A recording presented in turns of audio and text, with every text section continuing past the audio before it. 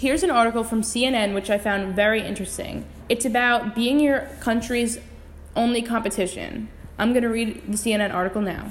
To be your country's only hope, the sole focus of attention, no one else to carry the flag or share the burden of expectation.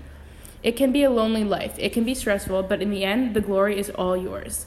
As she stood in the bowels of the Olympic Stadium, about to head into a brutally cold February night, 16-year-old Malaysia Hearts was beating faster than ever before as she heard the roars of 35,000 spectators.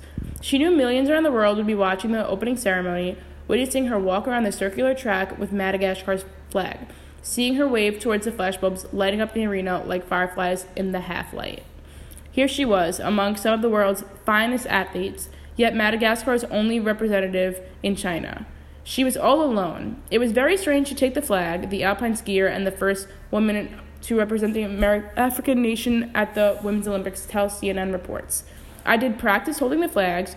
Before the flag ceremony started, I did a quick TV interview, and I was thinking, I'm about to start one of the biggest things in my life, and I'm not ready for this at all. She also said, I was alone, but I really don't care about it because I'm lonely sometimes in this sport, so it really wasn't a problem for me.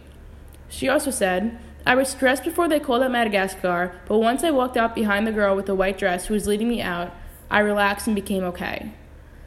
She was born in Madagascar's capital as one of 8 children. She was adopted by Stephanie Clerc and Sylvie Regat when she was 18 months old and grew up in the French Alps. At the age of 3, she was scooting down the slopes, being taught by her father, now her head coach, and by 9, she was competing with a local ski club.